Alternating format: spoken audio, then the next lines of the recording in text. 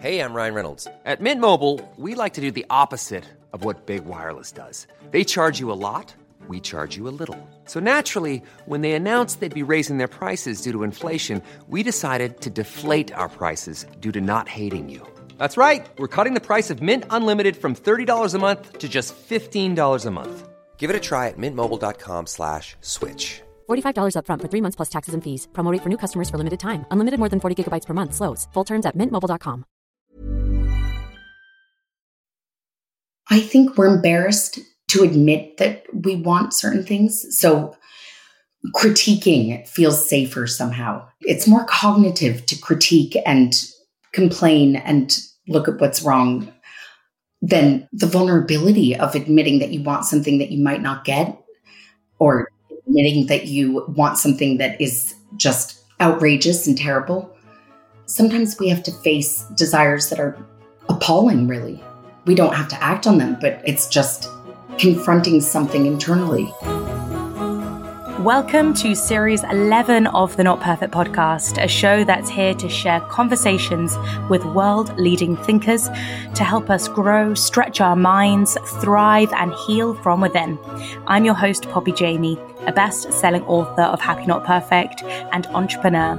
I've spent the last decade exploring how we can live better, support our mental health better, expand our consciousness, and feel full even when things feel turbulent. I hope you enjoy the show. In today's interview, I am speaking to the wonderful psychotherapist Charlotte Fox Weber. She is the author of What We Want. It's a book that takes you on a journey through 12 universal wants and desires, from love, power, sex, attention, and more, bringing us behind the closed doors of the psyche, an area we don't explore enough. I cried within 20 minutes of reading. The stories Charlotte shares are so relatable, universal, and above all else, human. This book truly is a work of art, and through these stories, you learn so much about yourself.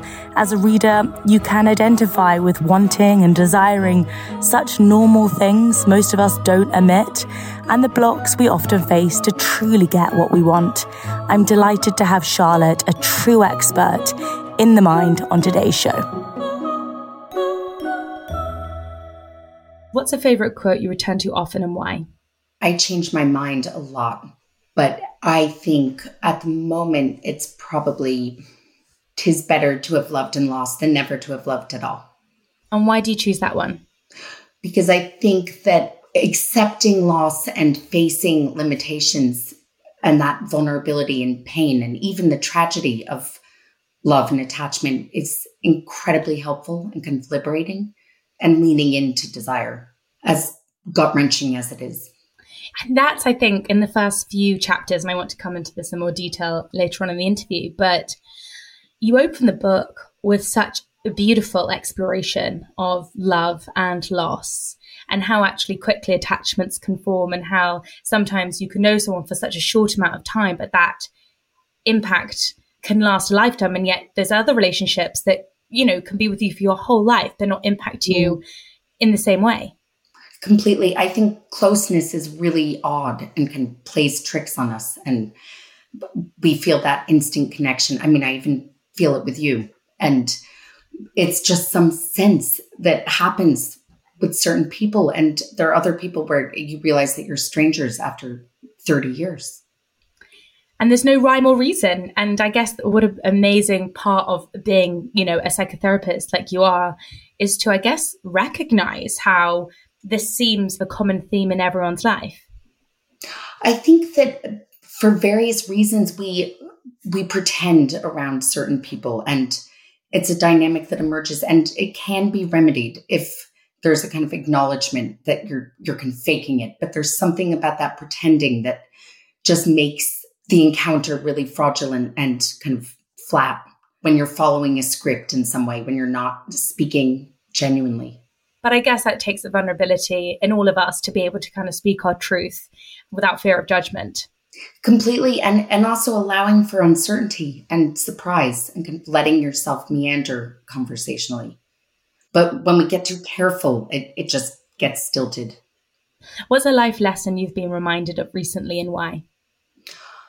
that some situations are hopeless.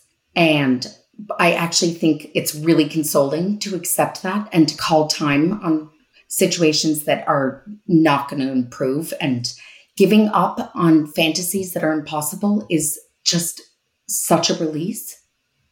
And I think we're weirdly overcommitted to impossible quests, or I am anyway. I found myself overly determined to kind of see things through when actually they're hopeless. And I think marking what's hopeless just allows for new possibilities. So I'm in favor of giving up hope where nothing is going to get better.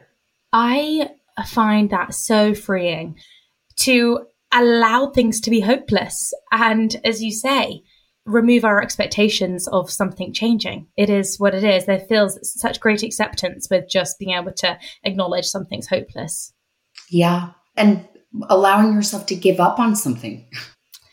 Yeah, I mean, this is something I really wanted to discuss with you. And when I was reading your book, hearing these stories of regret. And again, I think regret is an emotion we really barely discuss.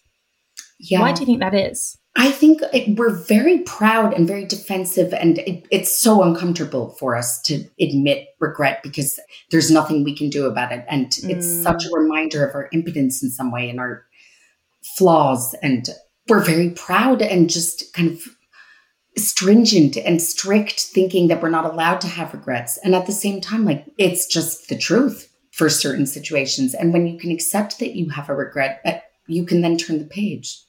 But I think it feels disastrous. We've kind of exaggerated how awful it is.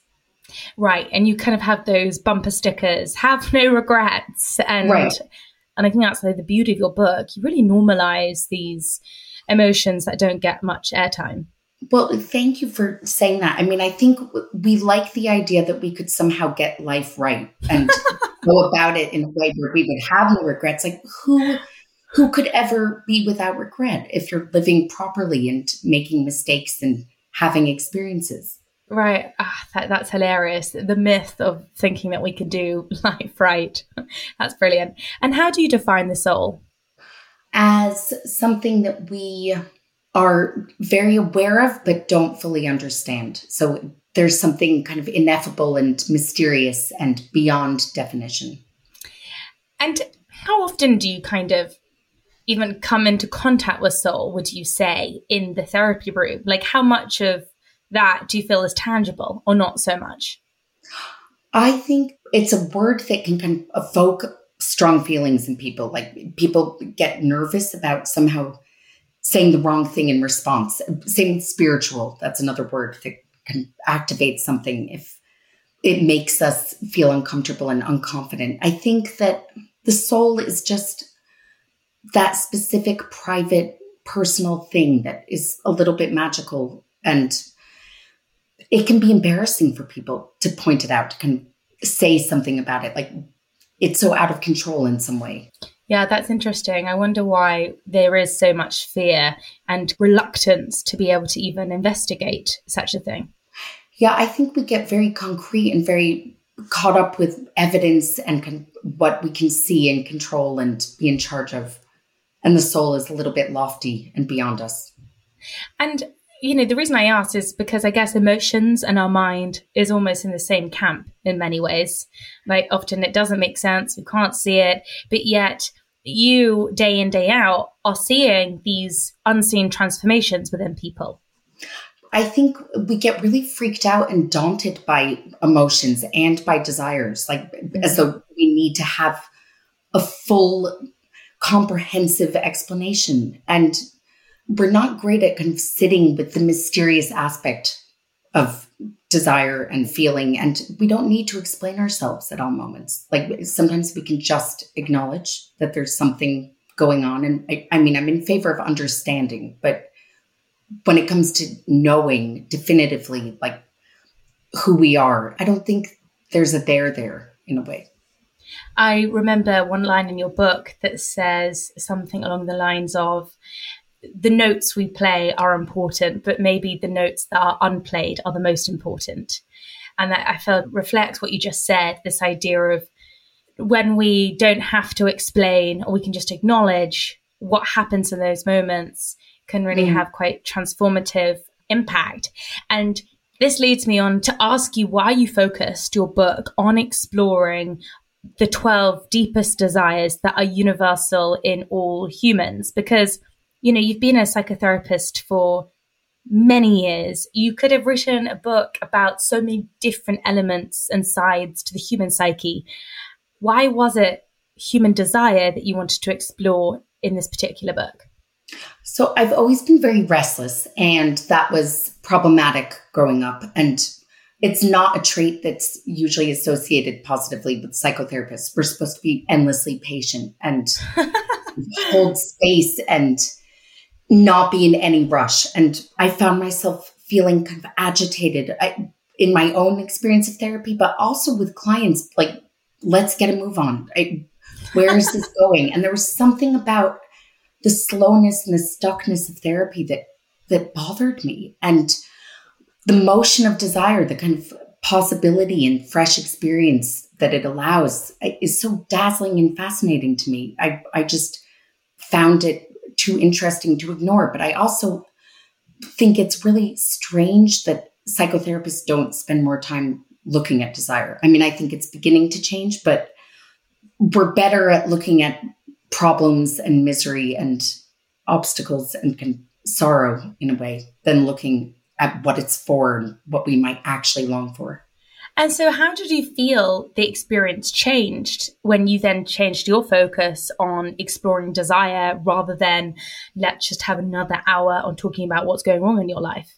It was incredible. I mean, I think there's something about the possibility of even looking at desire that is inviting to people and encouraging. And even if it's terrifying, I mean, we're so conflicted about desire in general, but people want permission and encouragement. So one of the reasons I became so preoccupied with the whole thing was that people kept revealing secret desires to me. And I knew that therapy would be a space for secrets, but I thought it would be secrets like affairs and money problems and kind of known issues. And instead it was these secret sides that people have where they want to be able to explore something. They need encouragement. To your point about how desire is very conflicted, you know, I think often, you know, more and more people are questioning the shackles of organized religion and perhaps the way that organized religion made desire feel wrong or dirty. What desires have you found to have most shame attached to them? So I was really shocked that I have buried and kind of hidden so many desires for myself, because I thought of myself as being an open, liberal, self-aware person. I'm the worst. I mean, I'm even trickier than someone who's just kind of honestly full of shame and religious issues and like hang-ups in those ways. Because I thought I was really straightforward with myself, but actually I didn't admit that I felt strong desires for terribly inappropriate people. Like I've always been tempted by monstrous characters, but I didn't face any of that. I thought I was more absolute, that I was one thing or another. And actually, I'm really ambivalent about people. How did exploring your desire create harmony in understanding that? I got stuck for years, just kind of obsessing over the wrongdoing of certain people where I understood. Can you give us an example? Sure. I had a very strange, traumatic entanglement with someone when I was in my early 20s. And I extricated myself from the relationship and made all of the right choices technically and did the right thing. This person then died a couple of years ago. And I was completely overwhelmed by these unacknowledged desires that I'd never faced. Like I had really loved this terrible person. And it was so confusing and so kind of incongruent with my sense of self and my sense of values. And it disturbed me. But at the same time, there was something about the kind of unfinished business where I just had to explore those longings and I had to come to terms with them. And it was such a relief. It was all survivable. That's such a beautiful word, survivable. I feel that so much of our behavior stems from this internal belief that maybe things aren't survivable. So, oh, completely. I mean, I had not faced a lot of the issues because I just thought it would be the end of me in some way. It's really interesting, this relationship between desires and our values. How do we know that the desires that are potentially ruling our life are actually aligned with these values? And do you find that we are quite confused on what our values are? Because talking from a personal standpoint, I can kind of virtue signal my values, but maybe my behavior would suggest something different. I think that we scold ourselves internally, and that's the part that really messes with us, because we actually kind of terrorize ourselves. Like we corner ourselves by not admitting to these secret longings that we haven't told anyone about. So it's as if we're kind of playing out some drama internally and not admitting it, and then trying to get past things. And that sounds contradictory, but I think we get stuck with trying to get over things we've never acknowledged. So once we accept that we're all conflicted, that conflict is actually really interesting. And I mean, if you think of conflict is essential for the plot of any story. And knowing that we're conflicted is okay. We can embrace it. It's not that we have to resolve it. But I think we don't do well with that conflict internally. We think that we have to kind of put ourselves in a box and match the image we have of ourselves. So a lot of our desires are at odds with what it means to be a good person and what we think we should be doing. It's all the shoulds. And obviously, you look into the minds of so many people. If somebody had your seat, what do you think would surprise them the most if they knew more about other people's minds? That we're all obscene and shocking and contradictory and also inconsistent. I mean, I think I've been really overjoyed to realize that consistency is not always necessary. And I mean, that's where your flexible thinking and mindset just opens up so much, because we're allowed to change our minds, and we're allowed to sometimes even be hypocritical. And we can go back and change how we felt. I mean, the meaning can change over time from a story from 20 years ago. Like, it's fluid. But I think we get very rigid in our sense of story, like our sense of who we are and what we must be doing. So I think that people would be very interested to discover that outrageous seeming people can actually be very conservative and ordinary. And then ordinary seeming people can sometimes be utterly scandalous in their fantasy lives. So we're all kind of rich and weird. And I don't think we should shut any of it down. I think we're missing out on this richness if we can just go about with the rules. I love how the undertone of your book, I think, is a message that normal doesn't exist for that exact reason. And you talk about masks, this idea that, someone on the surface can be super confident and then on the inside is actually like deeply insecure.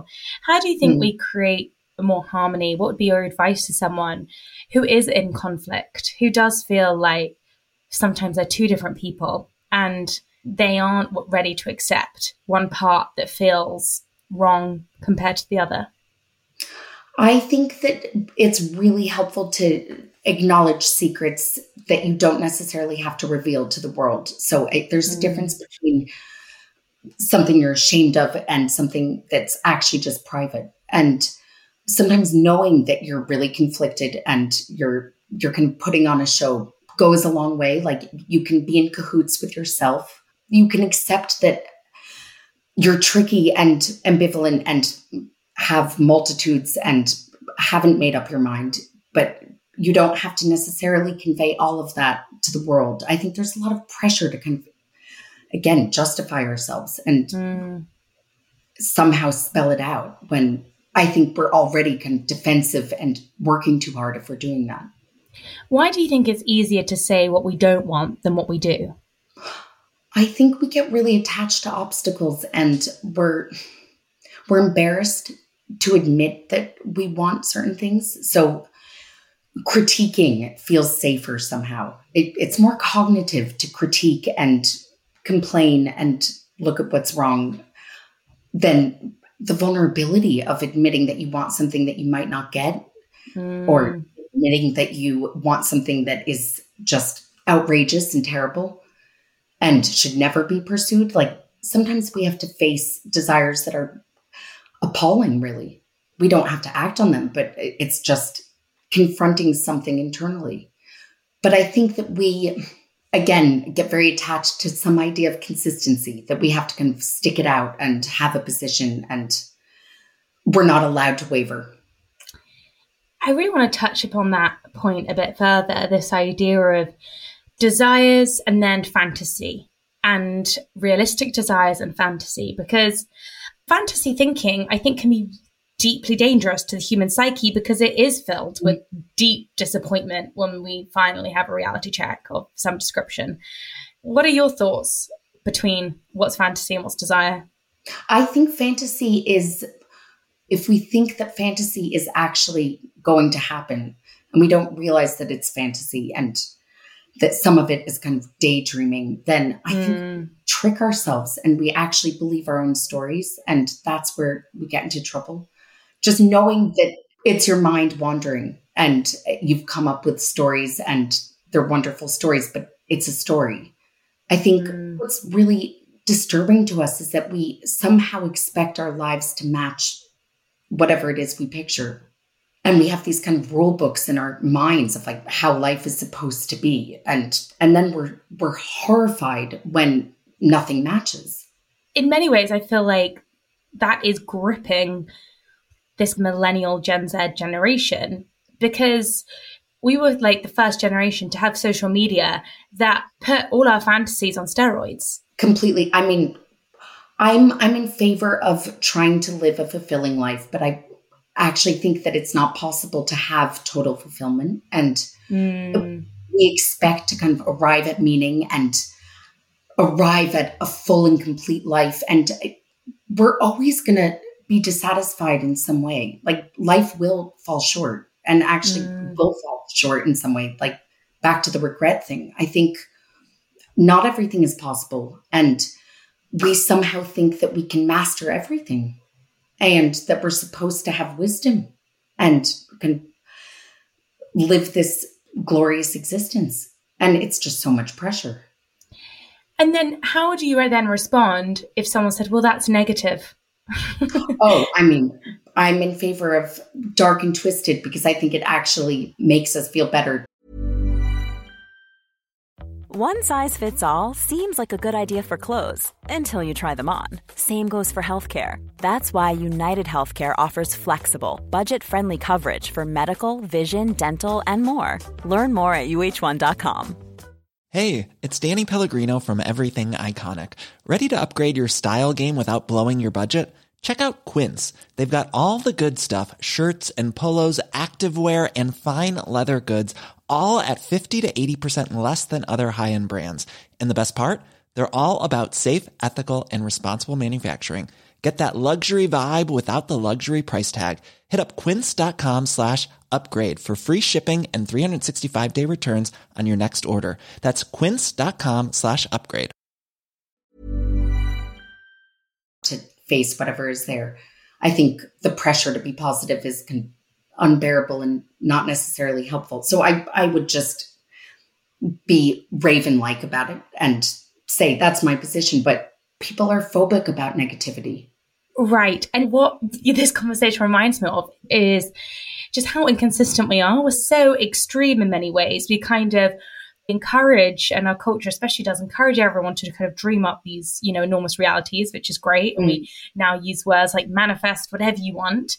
On the other hand, in your book, you share this quote by Bernard Shaw, which I thought was great. And you say, people become attached to their burdens more than their burdens are attached to them. So on the one hand, we have this kind of escapism into fantasy. And on the other hand, we're like deeply attached to all the things that are going wrong and our burdens and the things that we can complain about. How can we understand this better? Again, we're very strict with our stories. Like, we think that we have to commit to something, and we get so stubborn, and we don't necessarily admit that we're conflicted and contradictory and don't have any of it figured out. So we've been given so many mixed messages about how we're supposed to live our lives and what desire means and what the plot and purpose should be. And we're actually really uncomfortable with having fresh experience and enjoying ourselves. And I think disappointment and frustration can feel safer, but it's stifling. It's not necessarily a great kind of safety. It's thinking that we can kind of stay in a small zone and have control in some way, to just look at what's wrong and to be attached to struggle. And I also think that we overdo the struggle thing. Like, we think that there's some kind of victory in suffering, and suffering is not necessarily useful, but it's really embarrassing to admit that. And I think some of that is our ego that gets disavowed. Like, if we've been suffering for some terrible breakup, it's so kind of devastating to our ego to think, actually, it's not useful and we are wasting our time. Yeah, it's amazing. And it does take a lot of thought gymnastics to be able to get ourselves out of these very, to your point, rigid storylines that feel very appropriate for the environments that we find ourselves in. I would love to talk about how the sense of self affects our desire. I was thinking how much, especially women in general, their desire has had to be curtailed for, hundreds of years. What is the relationship between all of that? I think that we are still really new to the whole idea that we're allowed to have desires. I mean, women have always had desires, but we're supposed to be sacrificial. We're supposed to serve others and be the object of desire and be desirable. And we confuse ourselves endlessly in that way, like thinking, even if we don't think of ourselves as being people pleasers, we are so socialized to kind of be aware of how we're viewed that we can act bitchy and terrible, but we still don't want to kind of admit what it is we secretly long for, because we just think it'll make us somehow disgusting or imposing and grotesque. Like, it's still uncomfortable to have too many thoughts about yourself. And I think that's part of why we get so caught up with our suffering, because then we're still serving someone else if we're kind of victims of some terrible behavior that isn't our own. We can get away from ourselves. But I think that we also meet our own kind of secret ego needs by serving others. So there's a shadowy side to the whole virtuous sacrificial thing. And I definitely relate to that. I mean, I love feeling needed. Being needed equals a sense of belonging. And power and impact and recognition. And it's a way of feeling visible. And we don't like feeling invisible. And I guess no one does, right? I guess this must be, you write in the book about 12 desires. What do you think is the most powerful desire in influencing behavior? I think we get pushed and pulled in different directions depending on whatever is going on for us. But I think power is particularly confusing and troubling because it's not totally pretty. I'd say especially for women. I try not to make too many gender generalizations. I think it's complicated for men wanting power, feeling powerless at moments. But I think women feel uncouth in some way to admit that they want power. And even the word empower is kind of somehow safer than power. I don't know how you feel about the word power. Yeah, it's true. It feels ugly. And I think if people did a word association around power, they would say war and violence. And I guess power equals this feeling of safety in many ways. But the way we get it can be quite harmful to others. And it's also an illusion. And it's not kind of, you don't get it, then you have it forever, right? It's a feeling that, for some people, I'd imagine is just never fully satisfied. Yeah. And again, I think the biggest myth is that we could ever have total fulfillment of any desire, really. If we accept that enoughness is a nice ideal, but it's not actually a destination that we get to. I mean, we have satisfaction for brief periods of time, but when is a desire completely fulfilled in some absolute way?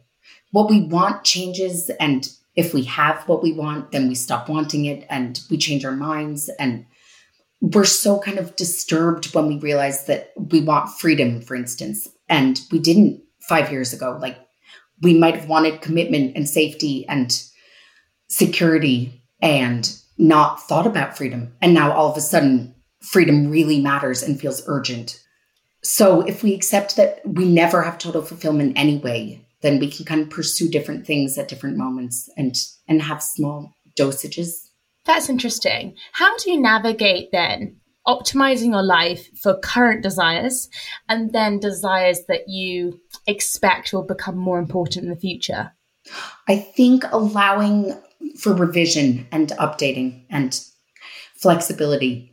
Roles and responsibilities change over time, and what you signed up for, whatever it is, at work, in a friendship, in a relationship, you're allowed to recast yourself, and allowing for that space and wiggle room just seems so necessary. But somehow we don't do it. Like, we think again that we have to be consistent. So constantly prioritizing and then reprioritizing and kind of reviewing often. In terms of relationships, and you wrote a brilliant article in the Times, and I remember one of, I think it was number 8 or number 9, the points. Charlotte shared 10 points to improve relationship that you're in. And one of them was update the identity of your partner, because sometimes you can kind of get stuck with the idea of who that person was when you first met them. What are the qualities that you advise people to look for in someone, and a quality that would actually help two people feel they can be nimble and flexible for a longer period of time?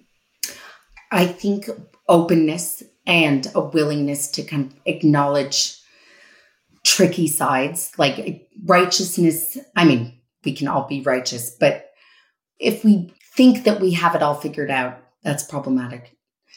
So allowing for the confusion and also a bit of mess. So we get really solipsistic in our attitudes. Like, if we think we must stick to the one path, the one singular route, and we start kind of masturbating. I talk about masturbating, but I didn't come up with a word, but I think it's a really helpful word for thinking about that kind of instructive reality testing. Like, we start going around telling people how they should be in our minds. So even if we don't say it out loud, in friendship, it's like, you should be behaving this way. We start instructing everyone. It's so true. It's so true. And it doesn't work. And then we kind of hold grudges, and like, we get weighed down by these aggrieved feelings that we haven't dealt with. And somehow people aren't cooperating with whatever we're masturbating about. But I think when we can see that actually life does not match whatever it is we expect, allowing for that surprise and curiosity, that's helpful. I guess we're never really taught this kind of acceptance for who someone else is and their totality and their warts and all. And I guess we have this illusion that we can change someone or make someone else better. Yes. Why do you think we become stuck in those ideas that we can change someone else? I think, again, a lot of it is the kind of unacknowledged ego. We don't necessarily think about what we want and what we think we're capable of. And we sometimes overgive and overly sacrifice or overly deny that we have needs or wants. Like, we get into work situations where we spend too much. And then there's this kind of generosity remorse. Like, we're suddenly seething with resentment, and there's a kind of resentment buildup that happens. And it's as if we have some secret fantasy that other people are going to recognize all of the things that we have done and haven't admitted we're kind of struggling for. Like, we think that there's going to be some justice at the end. And I think if we were upfront from the start and talked about our desires and curiosities, it would be a little bit more straightforward. But instead, it's like, it's fine, it's fine, it's fine. And then suddenly it's not fine. There's a woman in your book, and you write about her story, and she talks to you a lot about the validation she's craving in her career. And through the therapy process, she also realizes that the validation she craves in her career is also compromising her time as a mum. This striving for validation, again, is a desire that feels quite ugly, and it feels kind of shameful that we would want recognition when something like looking after a baby feels so much more important, and we know that's more important, like long term. How do you advise people to navigate these mixed desires when one feels obviously more important, but yet we can't help shake off a greater desire for self? I think that there's still so much pressure to kind of be virtuous mothers and deny that we might have our own wants. And we're supposed to kind of just find fulfillment by giving. And most of us have some kind of secret life where it's not just about giving to children. And I think when we can be real about that, we can figure out what we want to prioritize. It doesn't mean we have to run off and join a circus and abandon our families, but permitting some of what feels unsightly and not necessarily nice just allows for options in your own mind. Like if you can trust yourself to have different values and priorities, it's so narrow that we're supposed to be so good. Yes, like absolutely. And again, not to be too gendered, that definitely I feel kind of like the onus does feel kind of land, especially on women in that example. So I felt that your book offers so much freedom for readers by exploring all these different desires. But what would be your advice on a practical standpoint for people just to start exploring it for themselves, to really start asking those honest questions about what they truly desire, and also what desires are really not being met and actually having quite a big impact from not being met? And I guess to kind of attach to that question, what are some of the signs when you meet people that suggest that they are being unfulfilled, their desires are not being met? Frustration is a very big sign. Like when we get just so consumed by granular setbacks and sandy conflicts, and when we stay with the kind of roadblocks but can't see past it in some way, we permit ourselves to dwell in the disappointment but not get to the other side. I think we then exaggerate what the other side would even look like. Like we come up with these kind of fluorescent stories of total freedom or total power and running away. And we make it so extreme when actually something is always possible. And that might mean going for a walk or looking up at the sky or smelling rosemary. I'm not saying that those things fix big problems, but having fresh experience is incredibly helpful. But I think it often begins with curiosity. And we actually overcomplicate the issue by thinking like, how do I find out what I really want? Do I really want that or not?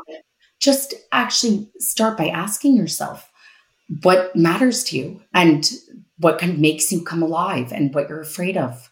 And I mean, fear and desire are very closely linked. So if you really feel just uneasy about permitting desire internally, then you're probably better acquainted with fear.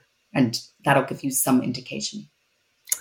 Absolutely fascinating. But I think your point of constantly updating our answer is such a useful thing for us to be reminded about, because to your point, we're probably not the same persons we were a year ago, let alone 5. Yeah.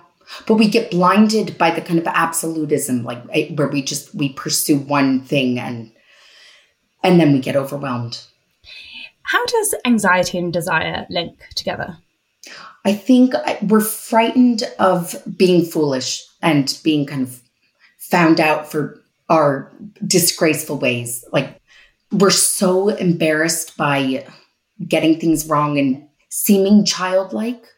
So I think that panic can make us overly paralyzed and cautious, where we stop taking risks and we get very kind of conservative in our approach. Like when we're really anxious, people respond differently to their own anxiety, but a lot of anxious people will follow a script of the shoulds, like just what should I be doing? Am I doing it wrong?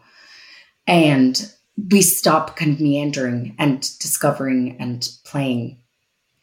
And I think play is a really big part of growing and discovering whatever it is you long for. But again, we're so kind of freaked out by that.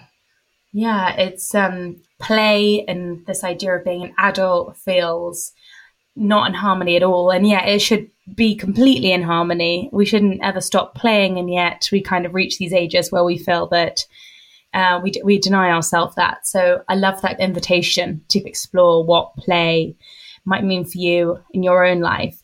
And I'd really love to ask you about the idea of identity and desire, because you explore with one of your clients the question of who they are without their job. Yeah, how can we manage identity and desire? And again, do you have any kind of practical tips to start exploring that for yourself?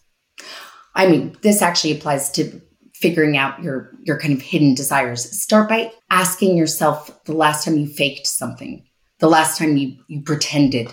Because for most of us, it's very recent. And we're required to perform and pretend to a degree, like just manners and being civilized. But it's when we don't even realize that we're pretending that we get confused and then start over-explaining something. So if you're somehow pretending to be someone, or you feel the need to prove something, allowing for that fraudulence, which sounds really strange because we're so obsessed with authenticity and like vulnerability. Even authenticity is actually kind of fraudulent a lot of the time.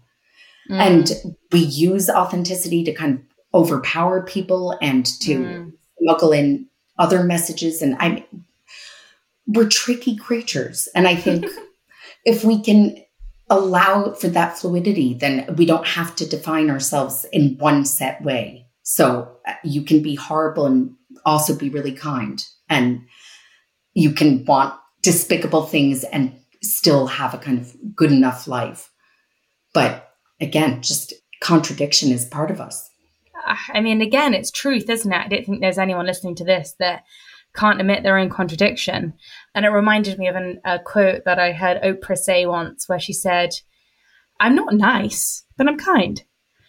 And I thought that was nuanced. And again, I appreciate any sort of nuance when it comes to identity or how we describe or how we even think about ourselves. Yeah, I mean, I think that idiosyncrasy is really, really valuable, and allowing for those kind of little charms, like little things matter as well as big things. So being charmed and enchanted by yourself in those detailed ways, like the first chapter of my book, I described this woman on her deathbed, and she was really kind of enchanted by how she would light candles all the time and over pepper things in her cooking. And those details are so vivid and personal. And I think we get really caught up in trying to kind of do the right thing. And then we lose something that is original and private. I mean, we can share those private things, but like being charmed by ourselves is a really wonderful joy. And I think we don't have to miss out on that. Yeah, there was a real sense of kind of love your weirdness, because everyone else is so equally strange. But that first story of the woman on her deathbed touched me so deeply. And as a reader, you so want her to speak her truth to her sons, and you're like willing that might be a part of the story. Yeah, to just somehow fix it and make things right. We like to tie things up with a bow in our life stories. Right. And I could read the fact that as a therapist, as much as you may want to tie things up in a bow, it's actually not your job to. And I think that's actually quite important as someone who goes to therapy to know that it is not the therapist's job to tie our lives up in bows. It's to help us process. But we expect that as well. I mean, I think a big part of my frustration with therapists has been like, why aren't you doing anything? I've wanted therapists to also help me tie my own life up with a bow. Yeah. I think we expect that and demand that in all sorts of ways in our over-attachment to the kind of fixed story. So allowing for messy bits, but being kind of reasonably contained about that. Like it doesn't mean we have to just go with some sprawling chaos in our sense of self. But back to your question about identity, we don't have to have it all figured out and kind of know who we are. And I think we're a work in progress. And it's always up for debate and up for adjustment. I love that. And I love your book, and I've really enjoyed this talk, and I really deeply appreciate this book. There is something for everyone in there. You can relate to all these different characters that you talk about, and that obviously are based on real stories, but you've changed all the names. So thank you so much for being on the podcast. Thank you. Thank you so much for listening to another episode of the Not Perfect podcast. And if you enjoyed this episode, I would deeply appreciate it if you wouldn't mind subscribing and leaving a review, and perhaps maybe sending it to a friend who also might enjoy this episode. I can't tell you how grateful I am for those that share this podcast on their social media or with friends, because it helps the show reach more listeners. I'd absolutely love to hear from you. So if you've had any thoughts or you want a specific guest coming up in future episodes, just let me know. Shoot me a message on Instagram or Twitter. It's just @PoppyJamie. And so until next time, stay flexible, stay true to you, and stay leaning into love.